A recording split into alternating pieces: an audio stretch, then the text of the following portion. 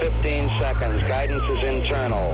10, 9. Ignition sequence start. Space Nuts. 5, 4, 3, 2. 1, 2, 3, 4, 5, 5, 4, 3, 2, 1. Space Nuts. Astronauts report it feels good. Hello once again. Thank you for joining us. This is the Space Nuts podcast, all about astronomy and space science, what's happening in the wider universe or in your backyard, perhaps. My name's Andrew Dunkley, your host, and joining me as always is Professor Fred Watson, astronomer at large. Hello, Fred. Hi, Andrew. How are you doing? I am very well, sir. How are you? Yeah, equally well, probably. That's good. That's good. Slightly older, but equally well. Only slightly. Yeah. In universal terms, it's very slight. It is, that's right, yeah. Super slight. Now, before we get on to today's topics, I've got something to show you, which won't help people listening via the podcast or the radio network, but if you're a YouTuber, you'll see it. I am in uniform. Look. Check it out. Oh, wow. Ah, fantastic. The Space Nuts shirt. Yes, I've got a Space Nuts shirt with an embroidered logo. And apparently you're getting one soon too, Fred. I believe I am, yes. Yeah. I believe there might be one coming from me. It's only taken us 5 years to make enough money to pay for a logo. Yeah. And to pay for one each for us. One each as well, yes, exactly right. Now, coming up on this particular edition of Space Nuts, we're going to look at an incident involving the International Space Station. They've had a little bingle. Bingle. Plus, the search for the origin of the asteroid that polished off the dinosaurs, and not in a good way. No polish involved, in fact. It was a huge mess. And we're going to answer some audience questions. One about, it's sort of a multi-pronged question about pulsars and quasars. What's the difference between them? How does matter escape a black hole? And,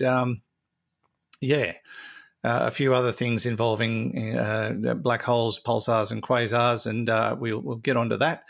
And we've got a question from the United States about explaining the heliopause and the journeys of Voyager 1 and Voyager 2.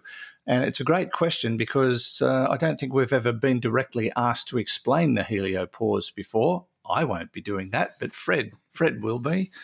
So we're going to cover all of that today on the Space Nuts podcast. But first, Fred, let's head out to the International Space Station, and there's been a little bit of a hiccup. Yeah, there has, which has sort of set back a program that's of great interest to all of us, which is getting the Starliner up there to do a test flight, which is Boeing's Boeing's answer to the Crew Dragon module that SpaceX runs up and down these days to the International Space Station. So what happened was a new module for the space station, and it's a Russian one, so it goes on the Russian half of the space station, whose name is, I think I'm right in saying it's Nauka. It is, I'm not sure whether I'm pronouncing that correctly, but it looks like Nauka to me. And what happened was that module, essentially, it's a big piece of kit. This thing's 13 meters long and weighs 20 tons. So it's not just a tin can that's being attached to it. It's a tin can, but a very big one. And what it will do is give the Russian segment of the space station much more space. It'll open it up, and most importantly of all, Andrew, it carries an extra toilet as well. So that's a really you can't have too many of those things. You cannot have too many bathrooms on a space station, I'm sure. Yes, exactly. So what happened was the Nauka module headed up there on, I'm not sure what the launch vehicle was, but it made rendezvous with the space station, did all its stuff. This is a few days ago now. But once it had docked with the International Space Station, this was about 3 hours after everything had gone. The flight itself took 8 days to get from the surface of the Earth. Nauka docked with the space station. Everybody had a cup of tea or whatever you do when something like that is just finished. But then it started firing its rockets without a command to say, fire your rockets. These are thrusters that are on that Nauka. and they began firing at I don't know whether it was full power, or because I don't even know whether these are throttleable. They might be on or off. Anyway, it fired for a matter of minutes before a command was given to kill everything and cut the motors, and that then resulted in a recovery operation, which happened very quickly. What it did, Andrew, was not to shove the space station off its orbit. That would probably have required a bit more oomph to do that. Yep. But what it did do was change the attitude of the space station. In other words, it tilted it over with an error. It moved it by 45 degrees.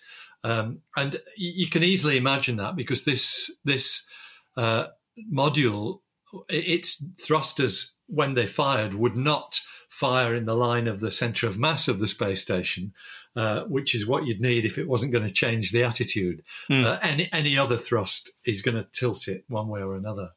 45 degrees, which is quite significant. Now, of course, in space, it doesn't matter which way is up, because you're weightless. However, the space station has to be kept at the right orientation. It's all about the solar panels and the orientation with respect to Earth and things of that sort.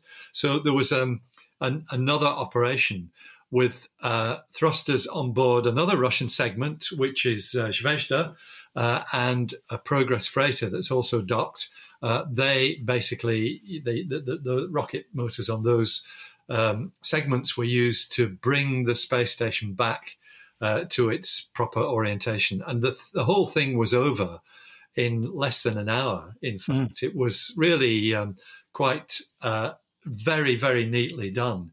NASA's tweet about it was, space station crew members are safe and will scrub their schedules for today in order to focus on recovery efforts following the unexpected loss of attitude caused by the Russian Nauka module's thrusters firing. Station is back in attitude control and is in good shape.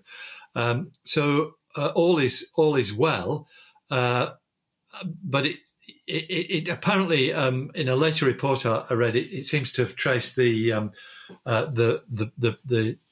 erroneous firing, or the errant firing of these thrusters to a software issue, which is exactly the kind of thing that you might expect.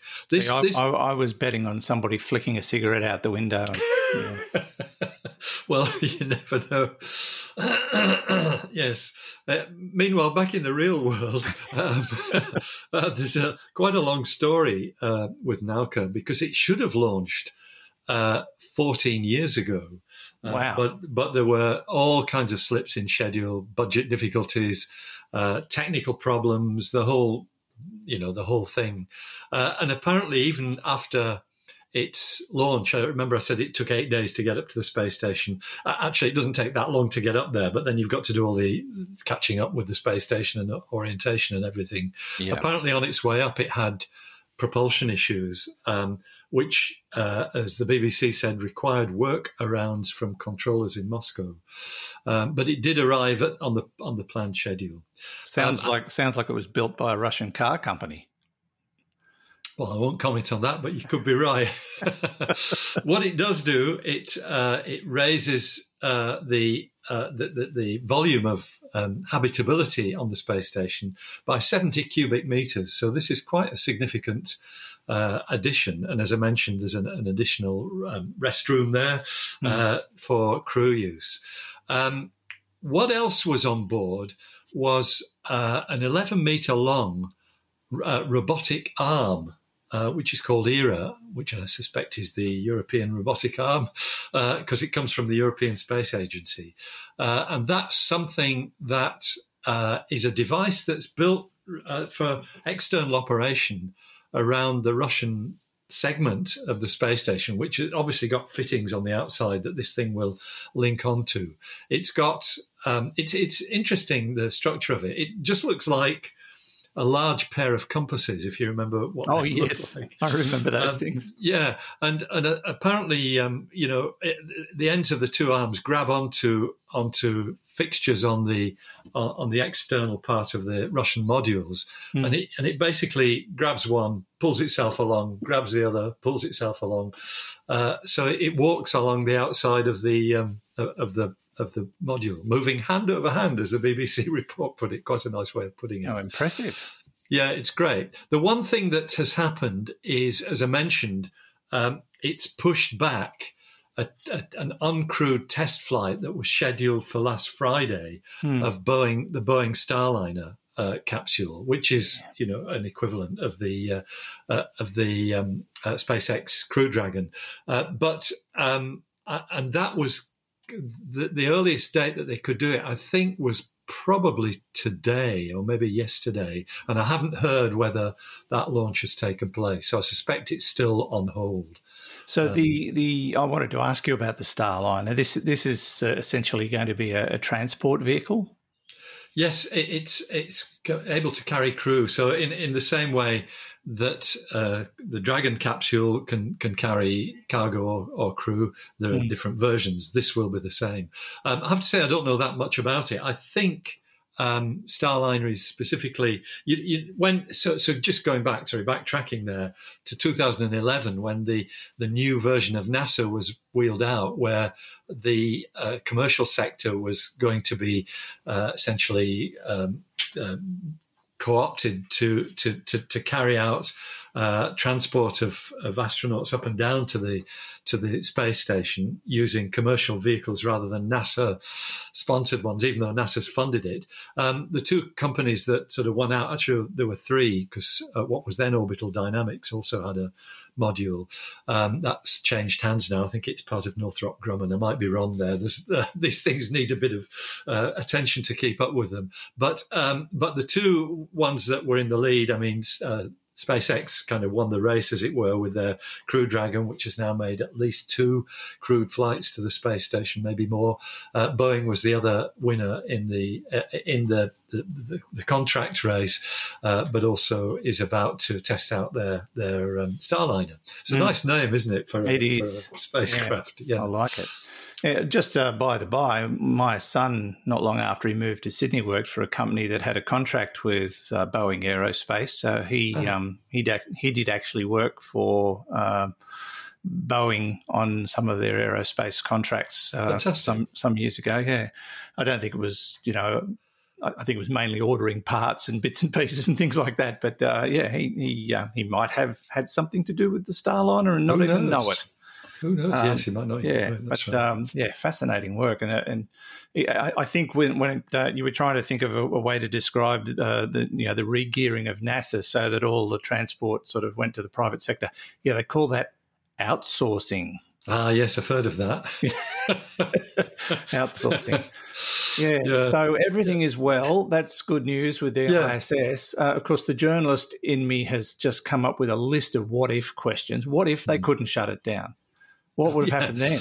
Well, it would have eventually run out of fuel, and it could even have sent the space station into a spin. And doing that would have meant some very quick thinking on behalf of the controllers who sit watching these things at all times, both in Moscow and down in Houston. The thing they'd have had to do was work out which thrusters elsewhere on the space station you need to fire to oppose the torque, the rotation that's being provided by the errant one. It's pretty scary, and I imagine initially they would have been absolutely stunned by what was happening. But from what I've read, the way they reacted and dealt with it was extremely brilliant and clever, and they would have all sorts of safety protocols, and they would do all sorts of drills regularly to cover all possible contingencies. And obviously they'll do an investigation, they'll learn from this, and they'll be more ready next time, if there is a next time, and you hope not. But I would imagine the training that they go through and the protocols that they would have, and if all else fails, their escape plans would be something that would be very well drilled into the astronauts and cosmonauts. So It's all credit to them. They solved this problem brilliantly, from what I've read. Fantastic It job. looks like it, yeah. I mean, it's sort of akin, the way pilots are trained. The first thing you learn is how do you get out of a spin, or how do you correct a roll Stall. or something like that. Stall, yeah. So, and that's drilled into them from the word go. And I guess the same kind of thing probably happens on the space station. Next time I'm talking to an astronaut, I'll ask him. Yes, indeed. In fact, I was talking to one last week, but he didn't listen to what I said because he was on a webinar. Fair enough. Anyway, it's all good news for the ISS. A little bit of a dust up, but back to normal now. Yep. This is the Space Nuts podcast. Andrew Dunkley here with Professor Fred Watson. Roger, you're loud and clear here also. Space Nuts. Yes, thanks for listening. And Andrew Dunkley here with Professor Fred Watson, of course, and a big hello to all our social media followers. If you haven't started following us on social media yet, I suggest you do. If you've got a Facebook account, you can join the Space Nuts Facebook page. But there's also a Space Nuts podcast group on Facebook, which is it's geared to basically give you an interface between fellow listeners. So you can all get together and chat and swap ideas and ask questions of each other. It can be anything from, showing off your telescope right through to talking about something extraordinary that's been discovered in the universe and putting theories and discussions behind it. So it's a great little group and a lot of fun. So look for it on Facebook. Just do a search for Space Nuts or Space Nuts Podcast Group. Join both. Why the heck not? I mean, cost you nothing. Okay, Fred, let's move on. And we've talked about the asteroid that killed off the dinosaurs, which plummeted into what is now the Gulf of Mexico, or part thereof, around 66 million years ago. One of the great mysteries of this is we don't really know where it came from, and they've been trying to figure that one out. Have they come up with a theory or indeed an answer? It could be an answer. That's right. It's this is really interesting work in terms of our understanding of the asteroid belt in particular, but the frequency with which the Earth might be zapped by impactors. So what's happened is that do you remember Myrtle, Andrew? Yes, Myrtle was yes. the drilling rig in the Gulf of Mexico that drilled down to get samples of the material that this asteroid was made of. And I assume from what I've read about this work that we're reporting today that is one of the sources where these rock samples have come from, the Myrtle drill cores. Because what turns out to be the case is that the drill core samples and other rock samples as well, which are from the area, excuse me, indicate that the asteroid that wiped out the dinosaurs, the Cretaceous Tertiary impact, as it used to be called, it's called something else now, 66 million years ago, that asteroid was actually a particularly a fairly rare type of asteroid, which is called a carbonaceous chondrite. And as the name implies, these are stony asteroids, but they're rich in carbon. They're quite dark in colour. And what the scientists have done, I can't remember whether I mentioned it already, but it's come from SWIRI, the Southwest Research Institute, which is, I think it's Colorado, if I remember rightly. That's where the team of scientists that have done this work are based. They do marvellous things at SWIRI. The whole of the outer solar system is their regime in terms of understanding what's going on. But this work, it's looked at whereabouts these things come from in the asteroid belt. And it turns out that when you examine, and I'm talking now about the main asteroid belt between the orbits of Mars and Jupiter, not the trans-Neptunian objects or the Jovian Trojans or anything like that. This is the main asteroid belt. The carbonaceous chondrites tend to inhabit the outer region of that asteroid belt, so they're nearer to Jupiter. And it was always thought, or it has been thought, that those objects wouldn't find it easy to whiz in towards the inner solar system. I mean, the asteroid belt is pretty stable, which is why it's there. It's all this collection of debris that maybe would have formed a planet had Jupiter not been so near. It's thought Jupiter might have, disturbed the formation of a planet between Mars and Jupiter. And what we're left with is the debris, the planet that never was, the asteroid belt. But the asteroid belt itself is divisible into many different sectors.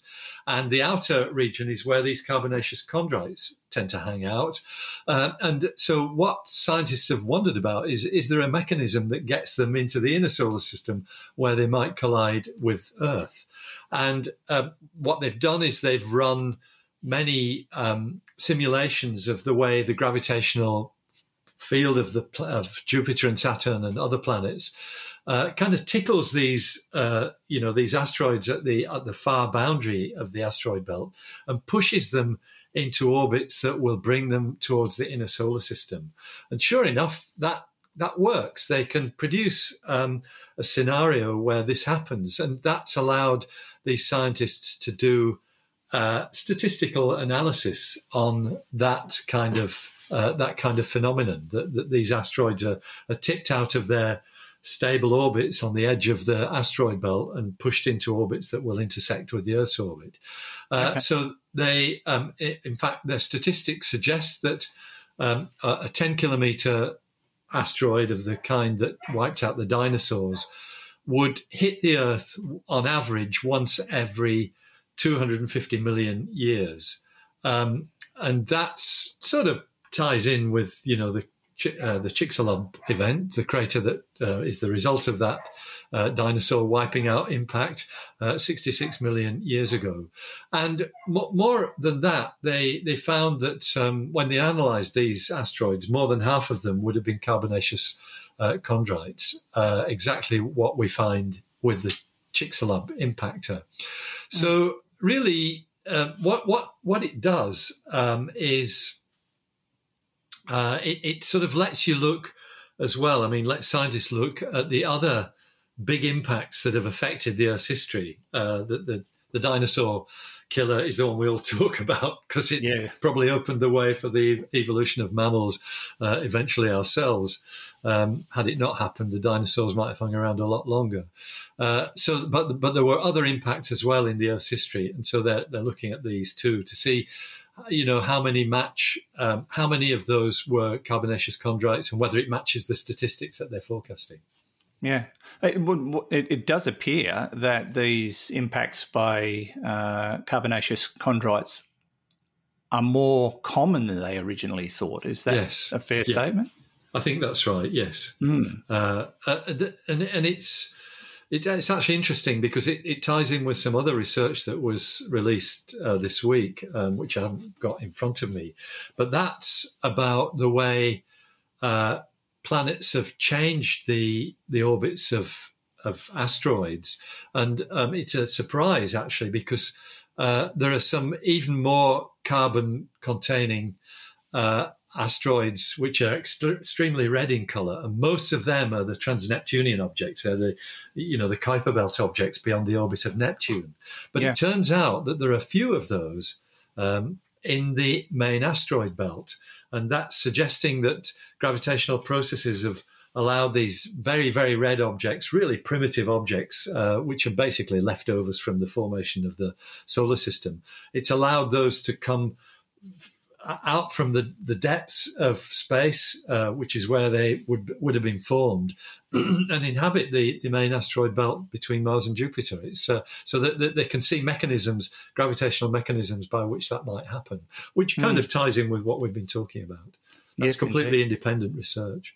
And it's not surprising that they used computer modelling to figure all this out, because how else can you do it? But they used NASA's supercomputer Pleiades, which I think was portrayed in the movie The Martian, to solve an orbit and retrieval system to rescue this stricken astronaut. But they looked at like 130,000 model asteroids to work out how these things get shifted out of their position. And I think the answer was some sort of thermal effect. I think was that's right. Thermal forces. Yeah, exactly. So it's the way they're heated, and perhaps heating on one side rather than the other preferentially changes the orbit. Yeah, fascinating. All right, so now we know where it came from, and we hope there are no more. But it stands to reason that these things continue to happen. We just so every 250 million years, we've still got around 180 million years to wait. We should be fine. But remember, it's statistics, though, and it could happen tomorrow. Except the good thing is that we've got something the dinosaurs didn't have, which is telescopes all over the world, which are looking for these things. So. And nuclear bombs, and Bruce Willis. And Bruce Willis, of course, yes, all of the above. Going to save us all. It's good, though, that they've been able to track it down. Yeah. This is Space Nuts with Andrew Dunkley and Professor Fred Watson.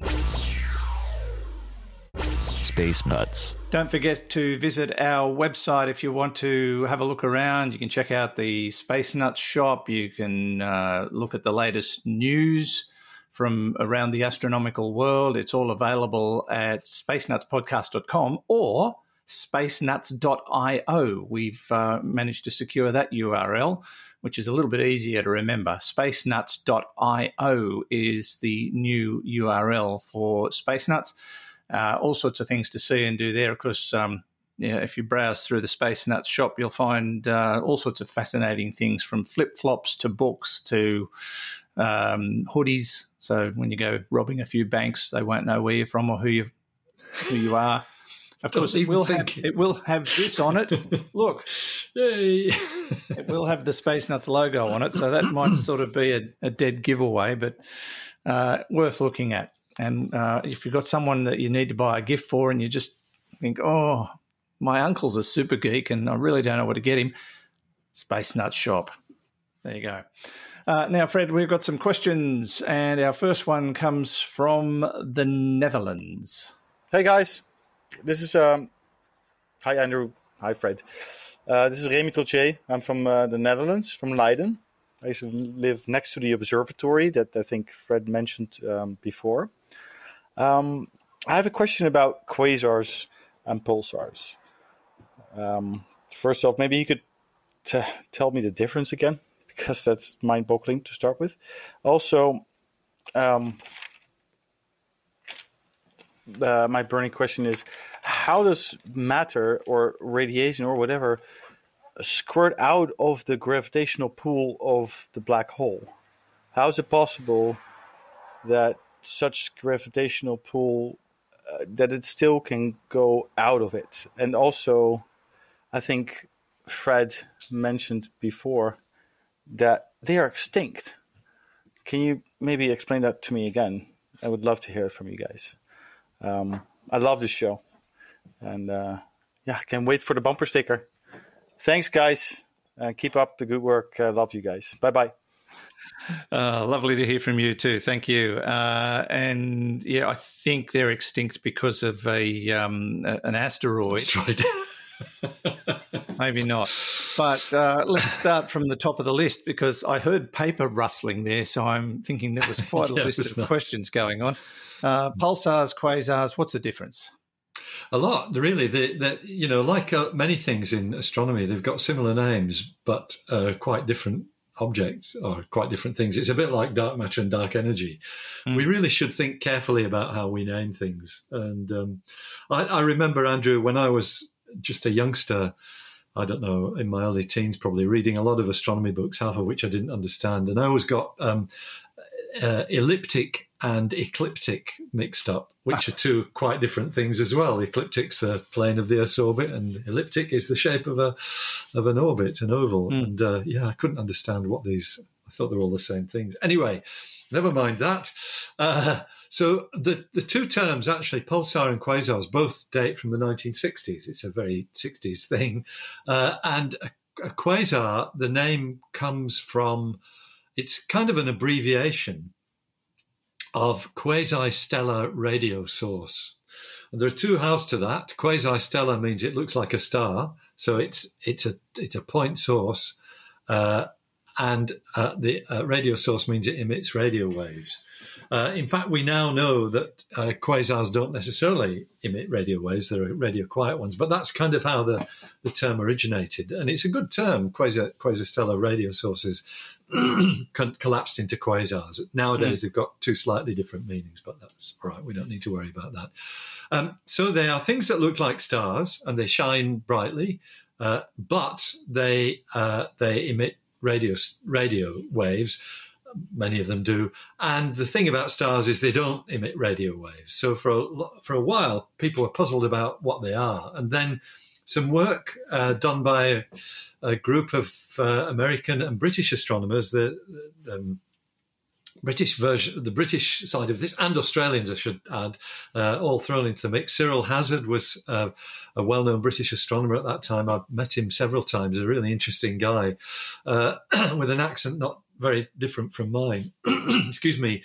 He was one of the people who worked out, first of all, that these things were extremely small. In other words, the source of light was tiny. It wasn't a big galaxy or anything, but also that they were a long way away, and that they're what we call extragalactic distances. In fact, very remote indeed. Their distances are almost all, measured in billions of light years.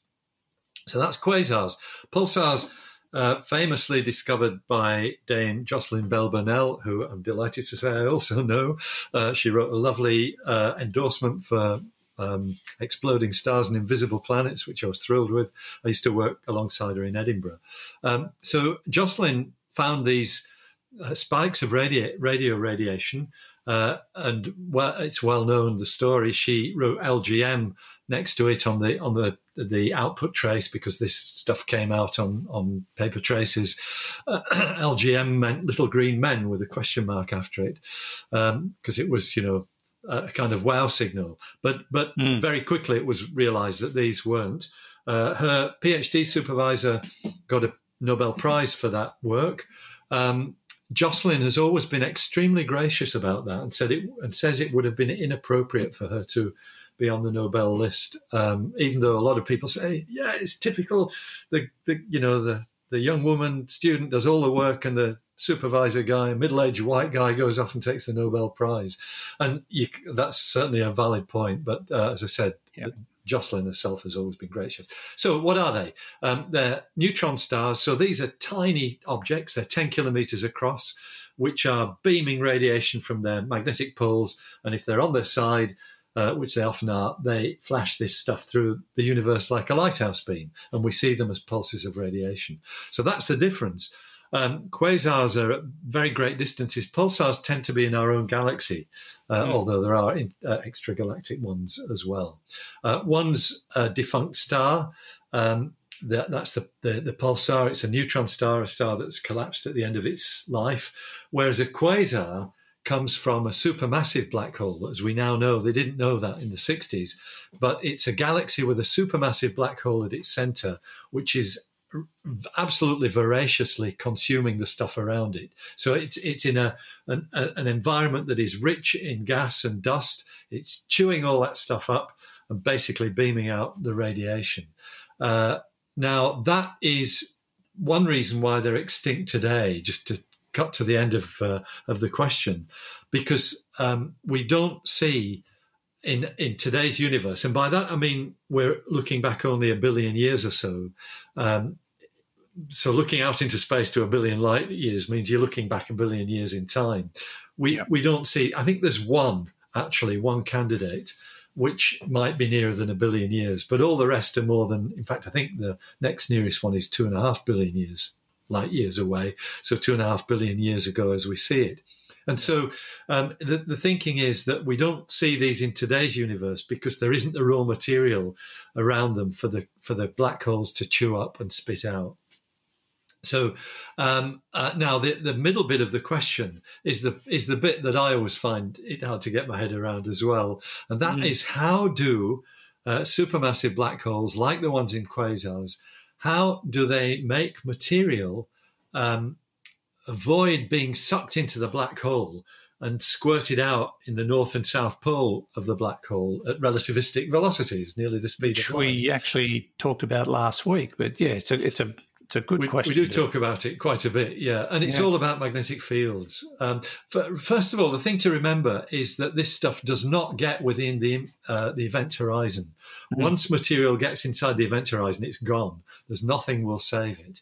But this is stuff that's whirling around the black hole event horizon at very high speed, and it encounters these incredibly strong magnetic fields, and the tendency there is for the material to be focused along, or collimated is the technical term, in parallel beams along the poles of the black hole, the rotation poles.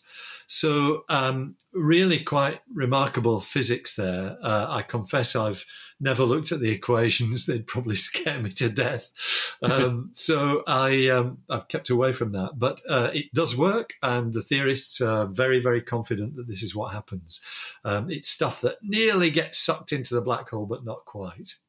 We know that at those distances from the black hole event horizon, even light is bent round in a circle. So it's remarkable stuff. Indeed. Thank you for the question. All right. Great question. Yes. Lovely to hear from you, and I hope you're well. Let's move on to our next question. This is a text question, and it comes from Beverly in Texas. I like this question because it's not something we've really focused on before. I've been reading about the Voyager spacecraft. I read that Voyager 1 crossed the heliopause in 2012 and Voyager 2 is still in the heliosheath. I haven't heard a lot about the heliosphere, so I'd appreciate any information you could give regarding it. Also, what might the Voyager spacecraft 1 and 2 tell us once they've passed into interstellar space? Will we continue to communicate with them? I really enjoy your podcast. Thank you, Beverly. Well, thank you, Beverly. Great question. Where do you want to start with that, Fred? That's a ripper. It is. It's great. And so the heliosphere is basically it's just the region of space that is where the sun's magnetic influence prevails or predominates. So we've got a similar thing on Earth. We call it the magnetosphere. It's the Earth's magnetic field and the area in space where the Earth's magnetic field it dominates. Likewise, there is a magnetopause, which is the boundary between the Earth's magnetic field and where the sun's magnetic field predominates, because that's the sun's magnetic field pervades the solar system. Yep. So there's the same thing at these great distances, and we're talking now at 20 trillion kilometers. No, we're not. We're talking 20 billion kilometers. 20 trillion kilometers is halfway to the nearest star, and we're not there yet. Sorry. Sorry about that. 20 billion kilometers of distance from the sun to more or less the two Voyager spacecraft. Voyager 1 is further away. It's a bit further. And so what you've got with the sun's magnetic field, we're in the heliosphere. The heliosheath is I'm not clear, I'm not an expert on these magnetic fields. I've got colleagues who are, but they're not here, what the difference between the heliosheath and the heliopause is. But it's basically both of them represent the boundary. I think there are differences between them, the sun's magnetic field. I guess the sheath is, in a sense, a boundary region of magnetism where the magnetic field changes quite dramatically, and the heliopause is the edge of it. But when you get outside the heliopause, what you're feeling is the magnetic field of interstellar space. It's basically the magnetic field of the galaxy. And so that has a different magnetic signature from the heliosphere, the heliosheath, and the heliopause, whose magnetic signatures have been recorded by Voyager. And in particular, Voyager 1, exactly as Beverly says, crossed this boundary some years ago. Now, Voyager 2 is going in a different direction. It's actually going in the southern hemisphere. In fact, you remember that only the Tidbinbilla dish can actually communicate with Voyager 2. So Voyager 2 is in an area where I think the heliosphere is not perfectly symmetric. It's got bumps and dints in it, caused by the fact that it's a dynamic thing. It's all about magnetism, which changes. And I think there were reports that Voyager 2 had crossed the heliopause and then that it hadn't, because maybe the boundary changed or something of that sort. But I think it still is within the sun's magnetic field of influence. Okay. Voyager 1 isn't, though, definitely out of it. And just to answer the final bit of Beverly's question, how long will we be getting readings from these spacecraft? So what's been happening, their power supply is dwindling. They've both got these RTGs, radioisotope thermoelectric generators, to provide the power, which is plutonium, hot plutonium, which is very slowly cooling. And what's been happening is that mission controllers, I think both of them are still in contact with Earth. I'm pretty sure of that. Mission controllers have been steadily switching off different instruments just to reduce the load on the RTG. And I think, the magnetometers and the transmitters are among the last which will be turned off. But I think we might still be hearing from them until the mid-2030s, as I understand it. I do remember seeing, I think it was in a documentary series about when Voyager crossed that threshold, they detected that it happened due to some strange radio signal that they received from Voyager 1.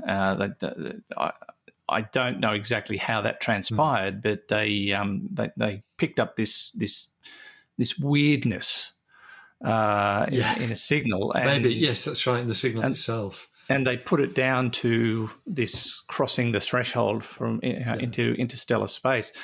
And I suppose that's one of the other things that Beverly wanted to know is what can the probes tell us once they're traveling into interstellar space? Will there be anything to learn from them?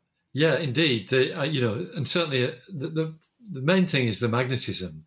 Now, the solar system its gravitational influence goes on a long way beyond that, because you and I have spoken before about the Oort cloud, the comet reservoir, which is somewhere in the region of 10% of the way to the nearest star, a spherical region.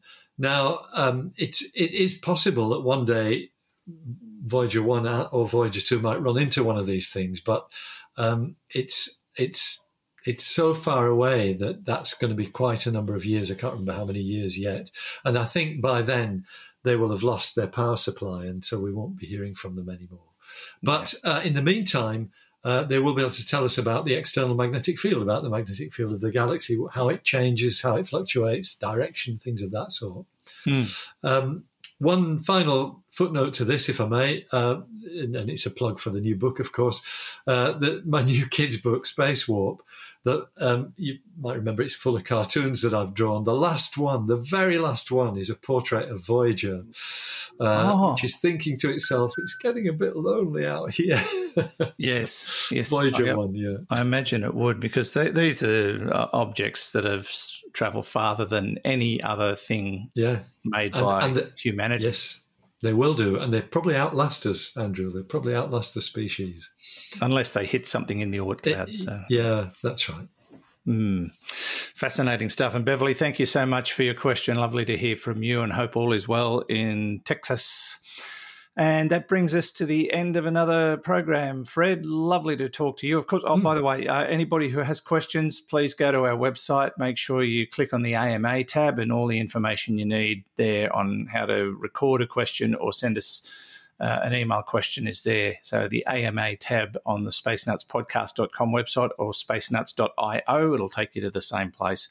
So you can ask your questions of Fred through our website. Yes, we're at the end of another episode. Fred, thank you so much. Always good to talk. Always a pleasure talking to you too, Andrew, and learning new things about the universe.